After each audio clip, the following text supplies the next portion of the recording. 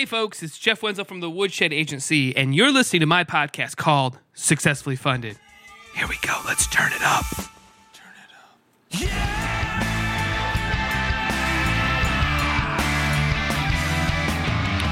All right, crowdfunders. How is everybody doing out there in the land of crowdfunding? Now, a lot of people ask me, where is this supposed land of crowdfunding? Well, it's a magical forest with dewy gumdrops, and it rains cotton candy, so it's a beautiful place. Maybe I should say the clouds are made out of cotton candy. That doesn't really make as much sense. So hopefully everybody is having a great week. We are currently in the middle of the week here, and who is coming up on today's episode? Great question. Great question from the audience. Guys, I want to keep our questions to a minimum, but who is coming up? Well, let's see here. We are going to be talking to Stephanie from the company Little Hippo, and she has a all-in-one clock to keep your kid in bed longer called Mella, M-E-L-L-A. And great conversation.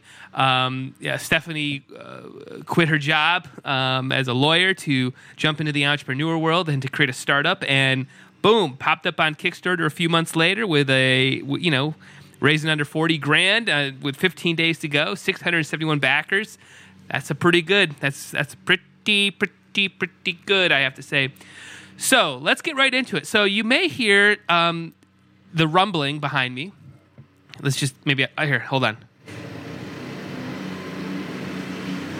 You hear that? You hear that? Yeah, I turned the mic way up. My house is under construction here. And I'm annoyed by it. So, as some of you might know, we're renters in a very small little house here in Farmington. We've been here almost 5 years. This will be year 6. And we want to buy the house and put an addition on. That's the big goal here, right? That's what we're trying to do. So my landlord had this idea of redoing our deck and sidewalk thingy. It's not in great shape. There's no doubt about it. And, well, he has chosen to do that, and I had no idea it was happening this week. So there's 6 guys outside right now tearing apart my driveway. And the other nice thing is on Friday, we've got our One Wins Away movie night scheduled. So I've got about 60 to 75 people come to the house to watch a movie in my garage. And currently my driveway has a gigantic front loader, a gigantic pile of dirt and rock, So I got chaos going on outside, so it's going to be a chaotic day of noise. So I'm going to hide probably in my living room all day with the laptop on my lap and just power out, head down, knocking out websites and stuff like that today. But, a lot of chaos outside right now, a lot of chaos. But what's annoying about this as well is, our idea is to buy this house and put an addition on and either go up or, make it suitable for a family of 4 to live in, not maybe 2 people. And, the fact that this is happening and they're putting this money in, our goal would be to tear it all up in 18 months, 24 months anyways, but whatever. Which will just make the house probably more expensive. So it's a really great scenario. And it just comes down to communication. Like always, I don't know what's going on. So it's, it's my bad. I'm bad at communicating, I guess. I don't know. So.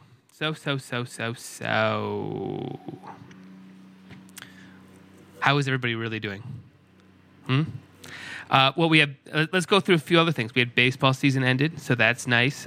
We had a great 2-hour marathon last Friday, where we had 2 innings of kid pitch, which that just meant 16 walks is what happens basically, and then after you get 4 runs, the inning's over. So you can imagine for a bunch of 6 and 7-year-olds, that was exciting to just to watch walks is just an exciting part of the baseball game, right? What you want to have happen is you want to have a lot of pitches over somebody's head or a lot of pitches, unhittable. And, so that happened. And I'm not blaming the pitchers whatsoever. These are 6-year-olds. They can't throw the ball 40 feet in the windup. They can't do it. So that's nice that ended. So what else is coming up? Well, man, we're powering into the holidays, right? Powering in. And, man, what is everybody doing? I particularly am kind of looking forward to the December holiday because it really slows down here around Woodshed. There's not much to do, especially after I kind of build out everything. It just kind of runs automatically because we tend to not try to launch campaigns around the holidays. Just, you're competing with a lot of noise out there, a lot of noise. And, I don't know. I don't know if that's that much fun, right? So, so yeah, maybe for myself, man, maybe, I don't know, maybe I'll try to get away. Not going to happen, but maybe I'll try, But, man, we're right in the middle of it, man. School is in full tilt. Got parent-teacher conferences tonight. Holy cow, I got to get in there and break it down. What's Atticus doing right and wrong, man? Is he trending towards being a great student? We're going to break all that down on a 6-year-old tonight, so I got that going for me, which is always nice. But, man, just, we're right in the middle of it, right? Right in the middle of it. So, yeah, that's what I know. So, if you guys can do me some favors, right, before we get in the interview. Number one, if you like the podcast, what do you guys got to do? Leave a review. Thank you very much out there, guys. Yes, leave a review on the old iTunes store. That helps out big time. If you don't want to do that, that's just too much for you. Tell a friend, right? Just maybe right now you're driving in your car or you're sitting at your work computer and you're like, boy, this guy, I like this I like this podcast. I like what I'm listening to. You know what I mean? Literally stand up, maybe go to that coworker next to you, or, if you're in a car, park, get your phone out, call somebody and say, guys, I'm really enjoying this episode right now. I think you guys would be into it as well. So go listen to, tell a friend basically, right? However you have to do it. Maybe if you're at a cubicle, stand up and just say, guys, you got to listen to episode 113. They're talking to Mela. Stephanie's her name from the company Little Hippo. Or go to the actual Kickstarter campaign right now that we're talking about right now and get this. Because this is one of those products, mind you, I was excited to talk to Stephanie because this is one of those products where literally the night before I interviewed her, I have the kids not sleeping or getting up at like 6 a.m. And we've talked about that. I've documented that on this podcast, right? Many times. These kids, man, they don't want to sleep, man. They don't want to sleep. So here, construction alert. Yeah, you hear that? You hear that? Yeah, it's like a constant earthquake, so that's going to be nice. Hopefully, yeah. It's like some gigantic thing, like just pounding the rock. You know what I mean? Pounding the rock. Pounding the rock. That's what's going on over there. Good football analogy. You guys like that? Yeah, I'm all about pounding the rock. Maybe I'll pound the rock a little bit today. I don't know. It's Wednesday. It's the middle of the week. Maybe I'll pound the rock all day. I don't know. All right, I know. Maybe I should have had if kids are listening, we don't want them running around pounding the rock, right? All right, that's enough. I went off track there. All right, let's bring it back. Remember what I was saying? Go tell a friend, leave a review, and all right, that's enough.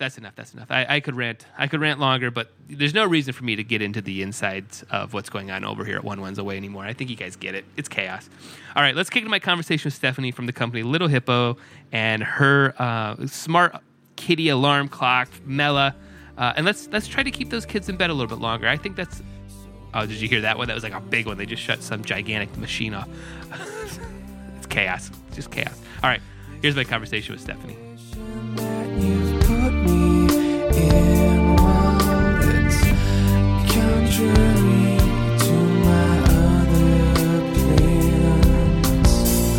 All right, Stephanie, I have hit the record button, so now you're probably really nervous because, that's red light syndrome, I think is what it's called, but hopefully... I wish you didn't tell me that. I almost didn't even realize that was happening. I thought we were recording already anyway. Oh, no. It's now. Now the pressure's on. You start sweating. Yeah.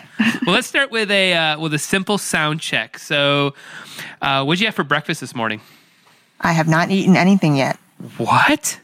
That's like sacrilegious. You can't do that. I know. I've been so busy. I keep losing track of time. Okay. So and now that's intriguing because I think what we're going to be talking about is something that helps with time, if I'm not mistaken.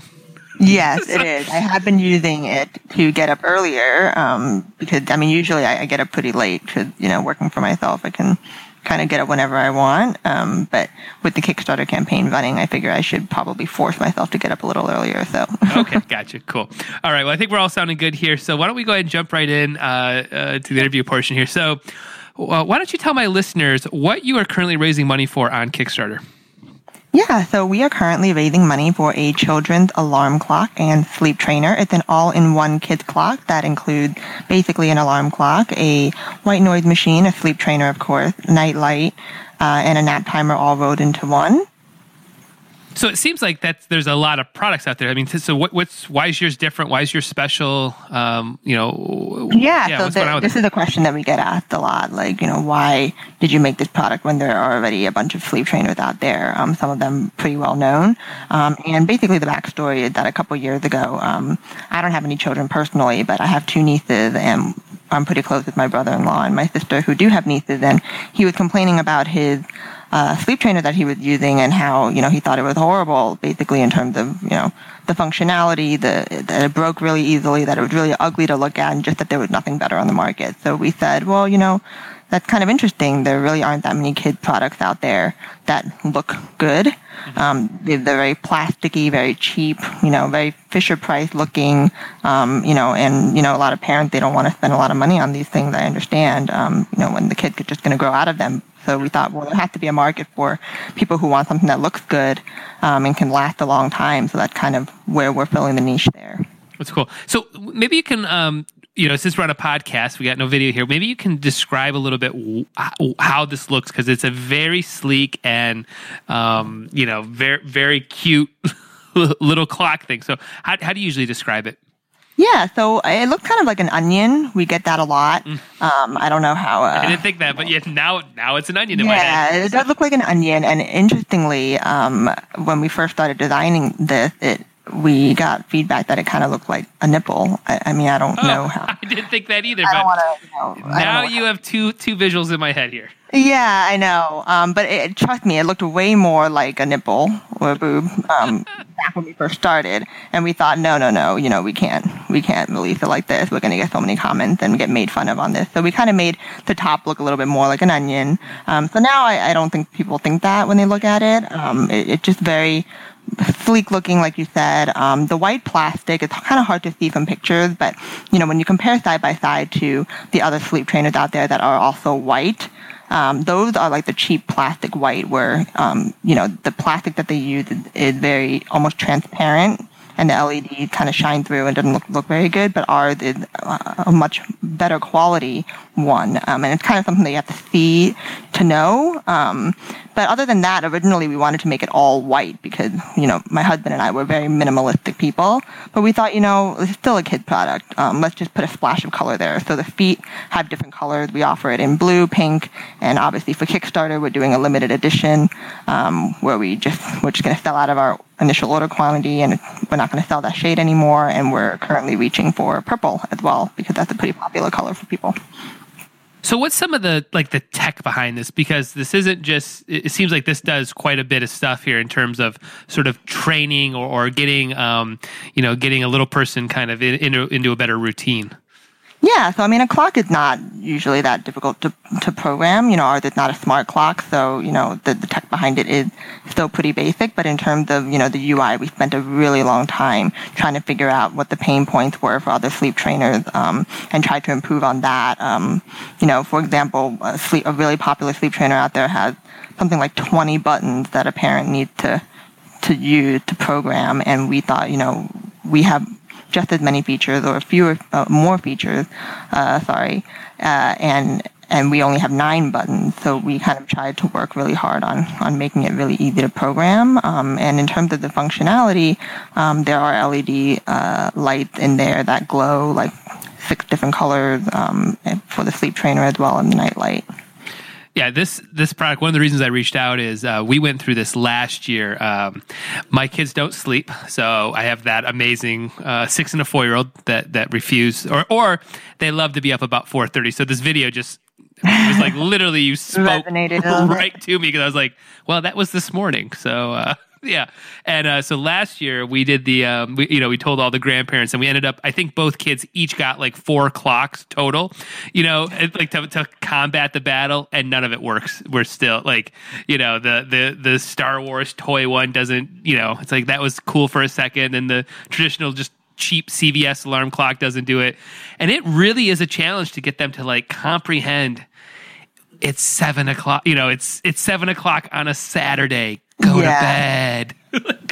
Yeah. I mean, a lot of clock they use color to do that, which we do, of course. That is basically what a sleep trainer is, using colors. But we also have facial expressions as well, which a lot of the other ones don't have. So maybe that can help. I think so. I do. I think that there's a connectedness to it. It's almost like.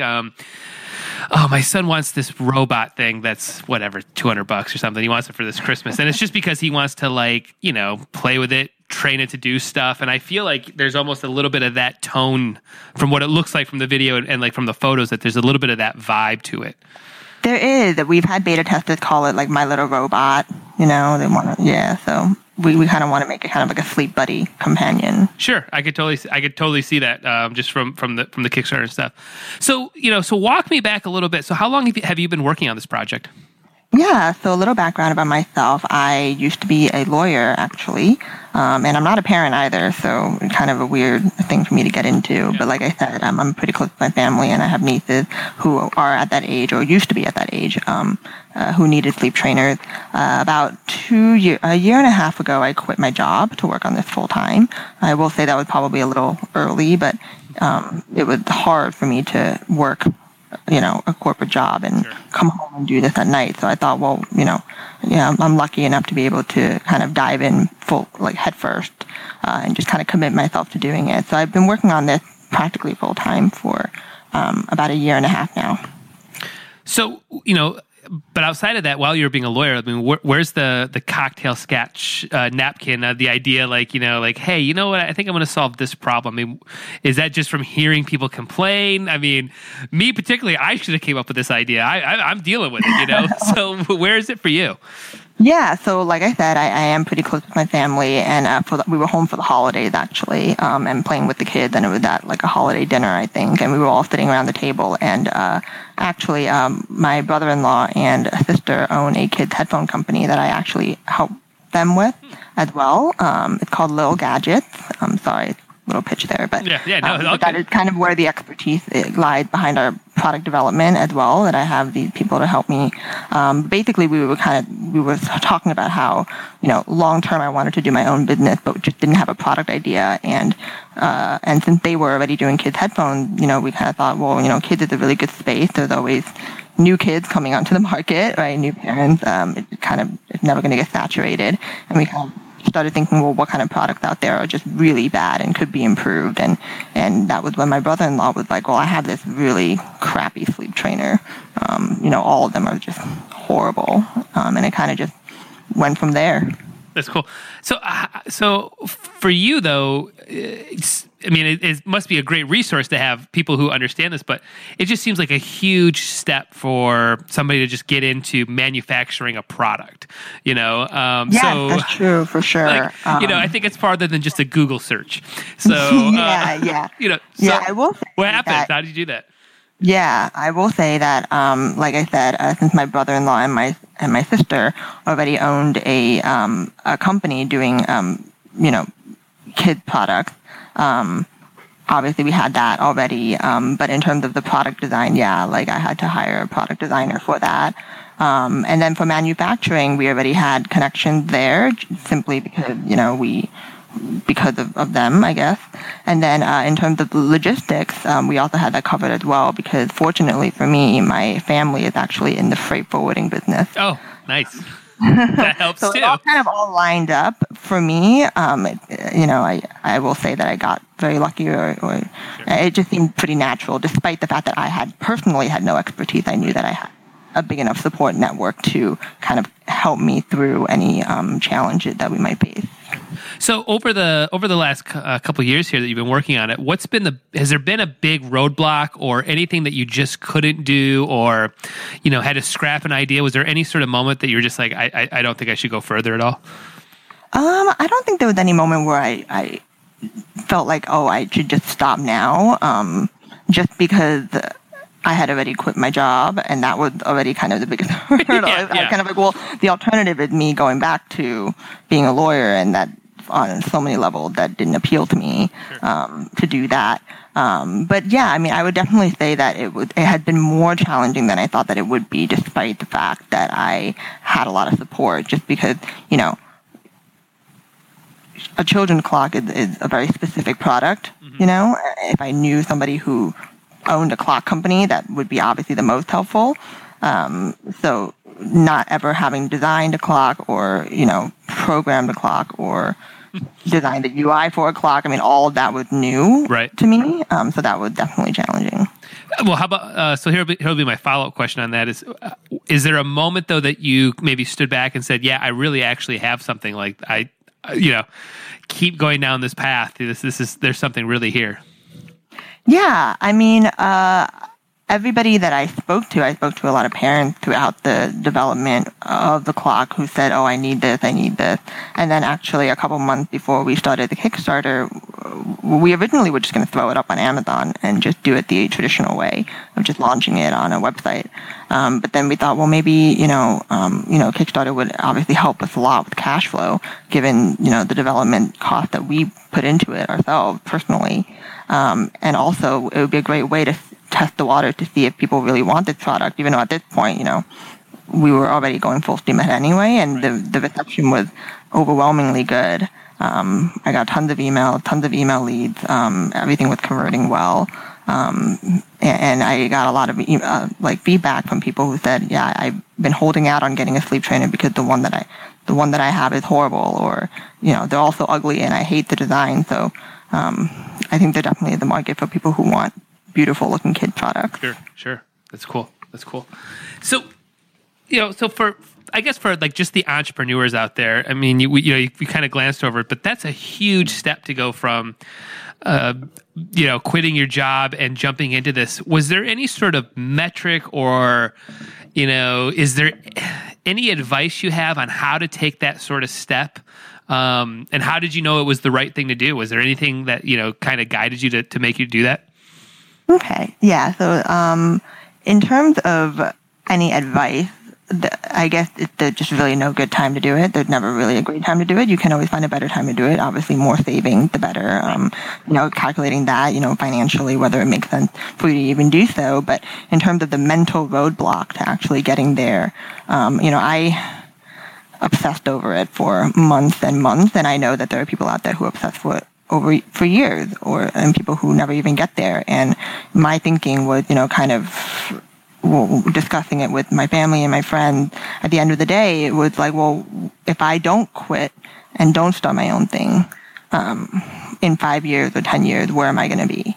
And will I be happy with that? And, for me personally, I was a lawyer, and the only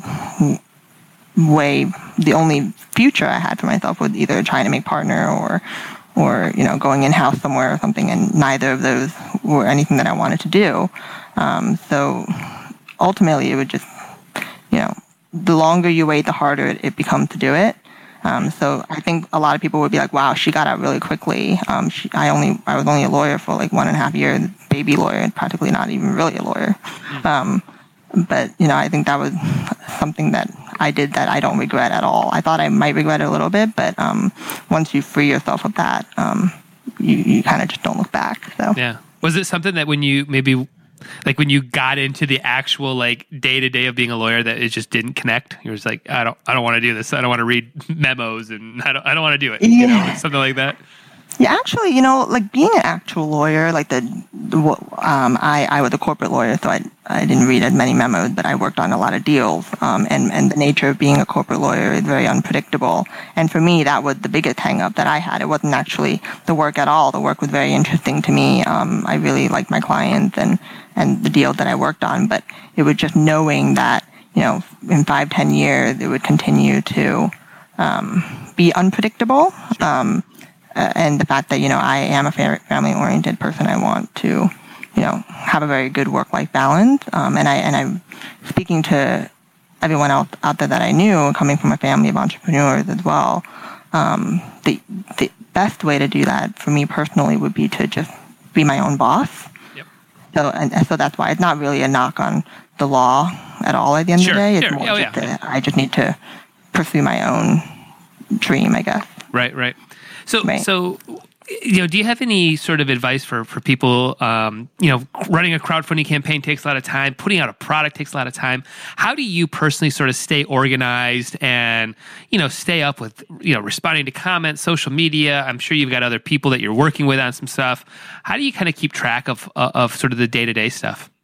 Yeah. So, I think the key to everything is preparation. If you just got to read up on everything about launching a Kickstarter before you actually do it. And I started doing that about a month and a half ago. And even at that point, I thought that I was too late. I just kept reading more and more and thinking, oh my gosh, there's so much more that I need to do. And I think kind of having that mentality of feeling like you're never prepared enough goes a long way. Having lower expectations, and thinking that, oh no, my project's going to fail. That's not necessarily a bad mentality to have for me anyway. It kind of pushes me to learn more about it. I have a lot of spreadsheets. There are so many resources online.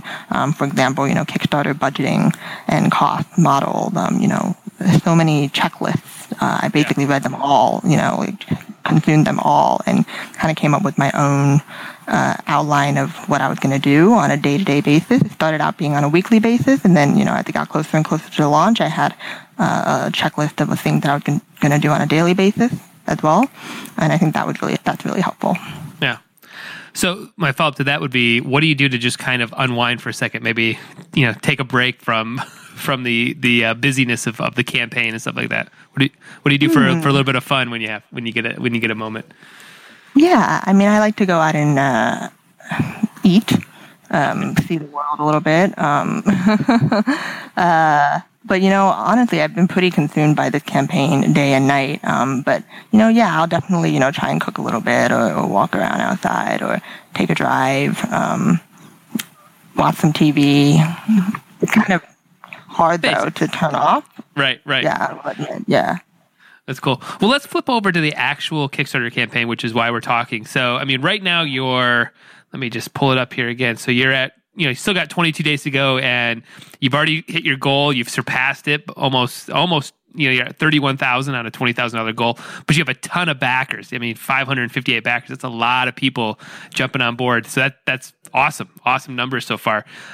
So, you mentioned a little bit, what was the ultimate decision though to go to Kickstarter instead of just going to Amazon? Was there one deciding factor, or was it just, hey, this is a good idea to help with cash flow and proving viability in the marketplace? Yeah, I think you hit it on the head there. It was primarily to market the product, as well as to get feedback on the product as well. By the time we launched Kickstarter, we were already pretty close to production. We are pretty close to production, but even being so close to production, we've still gotten feedback from backers about what they'd like to see, and we're trying to implement some of them where we can in time for that. So that's been really invaluable as well. And just, building a presence for us out there, so that when people see us on Amazon, with 0 reviews, given how hard it is to launch on Amazon now, maybe they'll just search Mela on Google and come up with all these, links, and that will be helpful as well. Of course, yeah. Was there a strategy that you put together prior to launching to make sure that you had success in the early window? Yes. So before I learned about Kickstarter, or really delved into Kickstarter, I thought I could just throw my product up there, and I'm sure a lot of people think that, and then people will come. But that's just, I'm sure you hear this all the time. I do about 30 consulting calls a week where that's literally the first thing. Well, I don't know where I thought a crowd was just going to magically show up. Yeah. And I was definitely part of that group as well. And I think that's the first thing that really freaked me out about it, when I only had a month and a half to go before I wanted to launch the campaign, when I thought, oh my gosh, that's not enough time for me to build up a community or an email list. But I will say that has 100% been the most important thing that I did. prior to launching was getting emails and doing a drip campaign on that.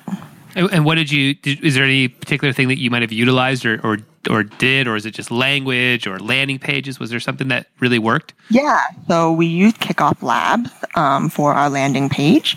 And with our landing page, we basically implemented a referral program as well as a contest. Looking back, I don't think I would have done the contest, going forward, just because, I don't think they convert as well. I think my conversion rate on my email list is a little lower because we implemented a contest, but, I'm totally for building a beautiful, simple landing page with a referral program tacked on the back. Mm-hmm. Yeah. And then did you run any sort of like pay-per-click traffic to that or anything along those lines? Yeah, we ran Facebook ads on there. We kind of had a set budget and then said, from there we'll just run those ads and then hope that the referral program boosts that and lowers our cost, which it did. And in addition to that, I would semi-active on forums, like parenting forums and Reddit as well to see if that would, and also mommy groups on Facebook are really active. Sure. I didn't know those existed because, like I said, I'm not a mom, but they're everywhere. Yeah. And they definitely convert. So, I think now correct me if I'm wrong. If maybe you and your is it your sister who has the company? Is it your brother or sister? My sister and my brother-in-law. Sister, brother-in-law have the company. They started the company, yep, and I work with them on that. So I think though with kid products, I think once you see something that's a good idea, they can share very quickly. If like this product worked for my kids, I mean, literally standing outside picking up my kid today from school, I'll be like, "Hey, parents, you got to see this thing," because we're all dealing with the same issues. I think that the word of mouth can go very quickly with a good kid product. Yes, I completely agree with that. And even though we don't have as much validation with that for this product, since we're not on the market yet, I can say that for the kids headphone product, headphone company that I work on, that's definitely true. Sure, yeah, I can totally see it. Has there been anything that has stuck out as kind of weird in your dashboard?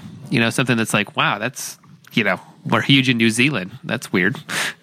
Anything weird? Anything weird on my dashboard? I'm looking at my dashboard right now. Yeah, anything stick out that you're like, I wasn't expecting that? Lithuania loves us. Yes, okay, I see what you're asking. Yes, I do have my Google Analytics up, and I find it very strange how many international people view our product, just because, unfortunately for me, because the product is so discounted already, we can't subsidize the international shipping costs as highly as other people are used to on Kickstarter, especially with games and other things like that. I'm always shocked that they're able to get such low shipping prices, but we're unfortunately not able to do that. So I kind of thought, okay, well, we don't have to worry about shipping to international backers, but weirdly, we do have quite a few international backers. And people viewing our product, so that's kind of interesting. Well, I wonder if that comes down to, like when I look at the design of this feels like the minimalistic and that European. I don't know if it has a little bit of that vibe. It's not the Scandinavian, yeah. Sweden, Denmark. It has that sort of vibe to it. Mm-hmm. Yeah, that's definitely what we were going for. And when we visualize, what kind of room this goes in, we do visualize that kind of room. Yeah. So that was definitely our inspiration in designing the product. I can see that. I can see it. So this may be a silly question because obviously you're successfully funded right now. But is there anything that you would have done differently if you could go back in time? I would have actually, even though we are. I feel like I remember when I first started the campaign, I said I'm going to be happy with $30K. And I said that to my husband, and he still holds me to it every day because, I'm always constantly thinking, how can I get more pledges? And he said, well, you should just relax a little. You already hit whatever goal you want. And I'm like, well, why can't I get higher? And I definitely think that if we had reached out to press earlier, that would have been helpful. I was so focused on getting my email list up because, and obviously that's important too. But I think that I could have also prioritized reaching out to media outlets earlier on and getting more coverage in the beginning because I feel that, the first few days of the campaign are when the momentum is most important. And once you kind of lose the momentum, we're kind of in the mid campaign plateau right now, which is to be expected, and that's fine. But I think that I could have done a little bit more in the beginning to get some more pledges in. That's cool. So where do you see Little Hippo and your company being in the next 5 years? I mean, we are actually working on a few other products right now. One of them is to be launched around the same time as Mela, but we decided not to do Kickstarter for that just because it's not really as much of a Kickstarter product, but we have that one in the pipeline. They'll be released in retail or on e-commerce sites. Can we dive into that a little bit quicker? Like without getting into details, I'm sure you don't want to launch it here or discuss it here that much, but like in your mind, what makes a Kickstarter product? Is there something in your mind that makes it good for Kickstarter? Yeah, there is. I think right now, especially with kid product, the smarter the product, the better. I'm of the mentality that I don't necessarily think smart products are needed for everything. Right. We don't need a smart product for every little thing in your life. But I can definitely see why people want that for a sleep trainer. But for us, our thinking was we wanted to find something mid-market that could compete with the other non-smart products out there. And maybe in the future we'll build an alternative product, and maybe that will do even better on Kickstarter. But we always knew that it was going to be a challenge to get Mela to be funded on Kickstarter. Not funded, but to get a lot of backers. And I know that we do have a good number of backers now. But I do think that having something unique or differentiated is important. Yeah, I agree. Yeah. Yeah. Yeah, it's hard to, it's hard to fund. It's a blanket. It's like, okay, yeah, it needs to be more. I need. Yeah, exactly. What else does it do? Yeah, exactly. Nothing. It's a blanket or whatever. 100%. Yeah, that's funny. Well, let's go back. I'm sorry, I didn't want to interrupt. So, 5 years. So you got a couple other products kind of in your mind. A couple of other products. They're all kind of similar in the look and feel. Kind of like if you line them up together, it'll look like kind of like a family. Nice. And that's the kind of product, the brand that we want to have. And I'm not really big on like differentiating on brand. I think that's actually really hard to do as a small business. What brand do you really have? I don't really believe in that. But hopefully people will at least, if not come back for our brand, come back for at least the different aesthetic that our product brings compared to other. Sure. Do you see yourself getting into like big box retail at all, or pushing towards something like that? We're definitely focusing on e-commerce right now. Amazon's a huge market. And, we could probably just stick to Amazon if we wanted for a long time. But, yeah, ultimately, I think the goal is always to get into retail. If you can supplement e-com with retail, without giving yourself huge headaches and losing all your margin, it's kind of a no-brainer to do so. Right. Yeah, and how about like for yourself? Where do you see yourself in the next 5 years? Is this something that this is the company I'm working on, or are you envisioning starting other stuff, or what other kind of dreams are floating around in your head? I'm focused 100% on this company right now and trying to grow it to as big as I can be with a real product line. Right now I'm kind of like, well, we have one product that's not a business. That's a product. I do want to grow this into a business. I think that it could definitely be sustainable and that the market is big enough for us to be a player there. I'm hoping that, I don't need to move on to something else. Right. But in 5 years, I do see myself, when I picture my life, I picture myself having a very good work-life balance, having a family and working from home, all of that, and the American dream. Yeah, the American dream of working from home. I've been working from home now for the last, 5 years, and I need to get back to an office because what I have found is, it's very challenging to send emails with kids running around behind you.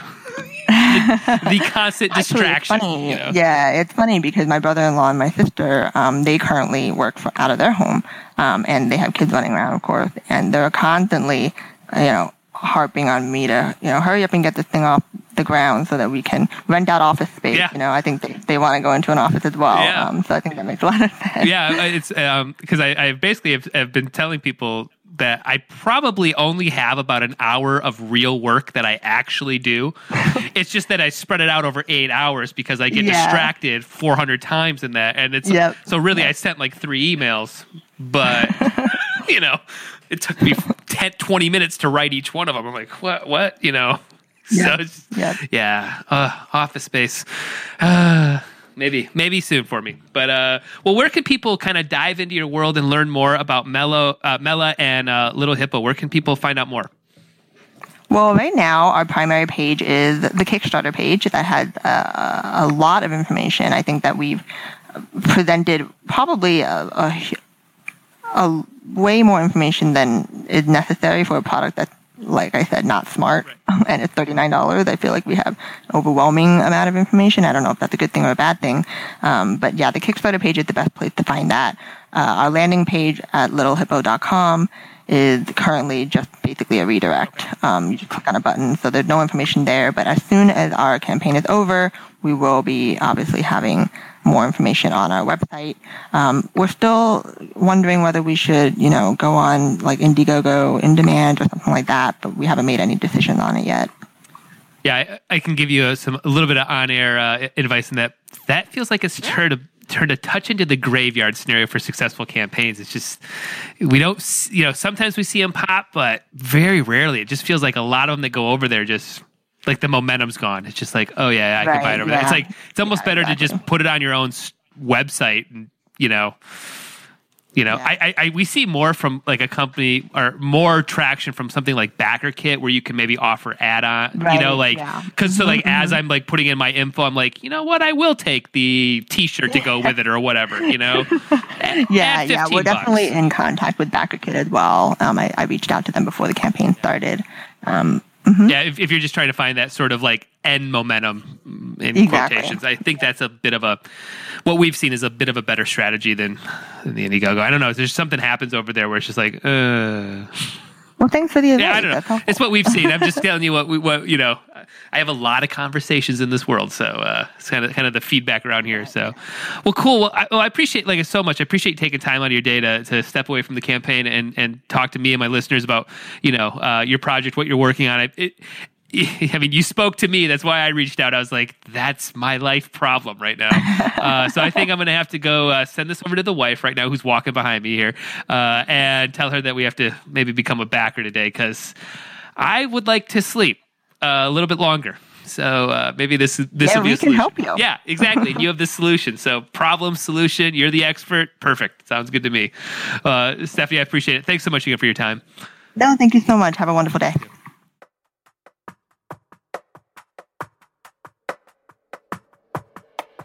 Well, how about that conversation? Yes, Stephanie's just a nice, quiet talker, but a lot of great info.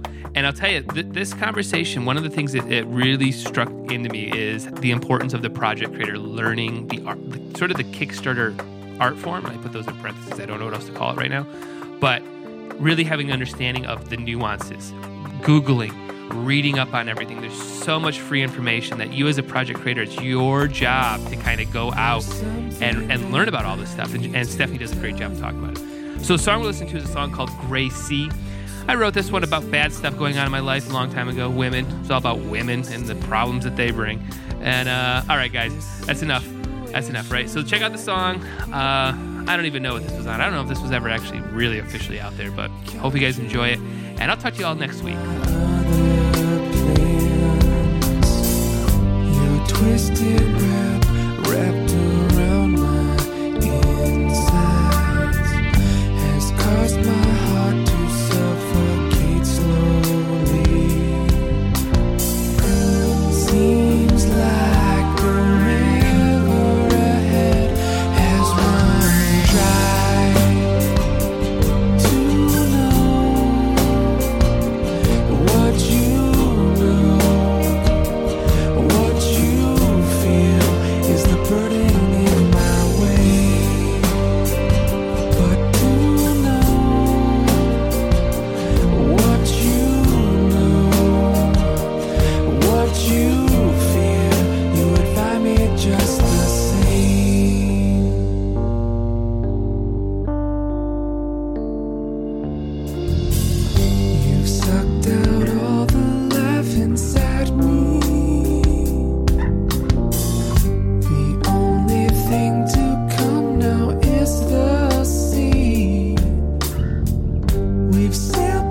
sunshine.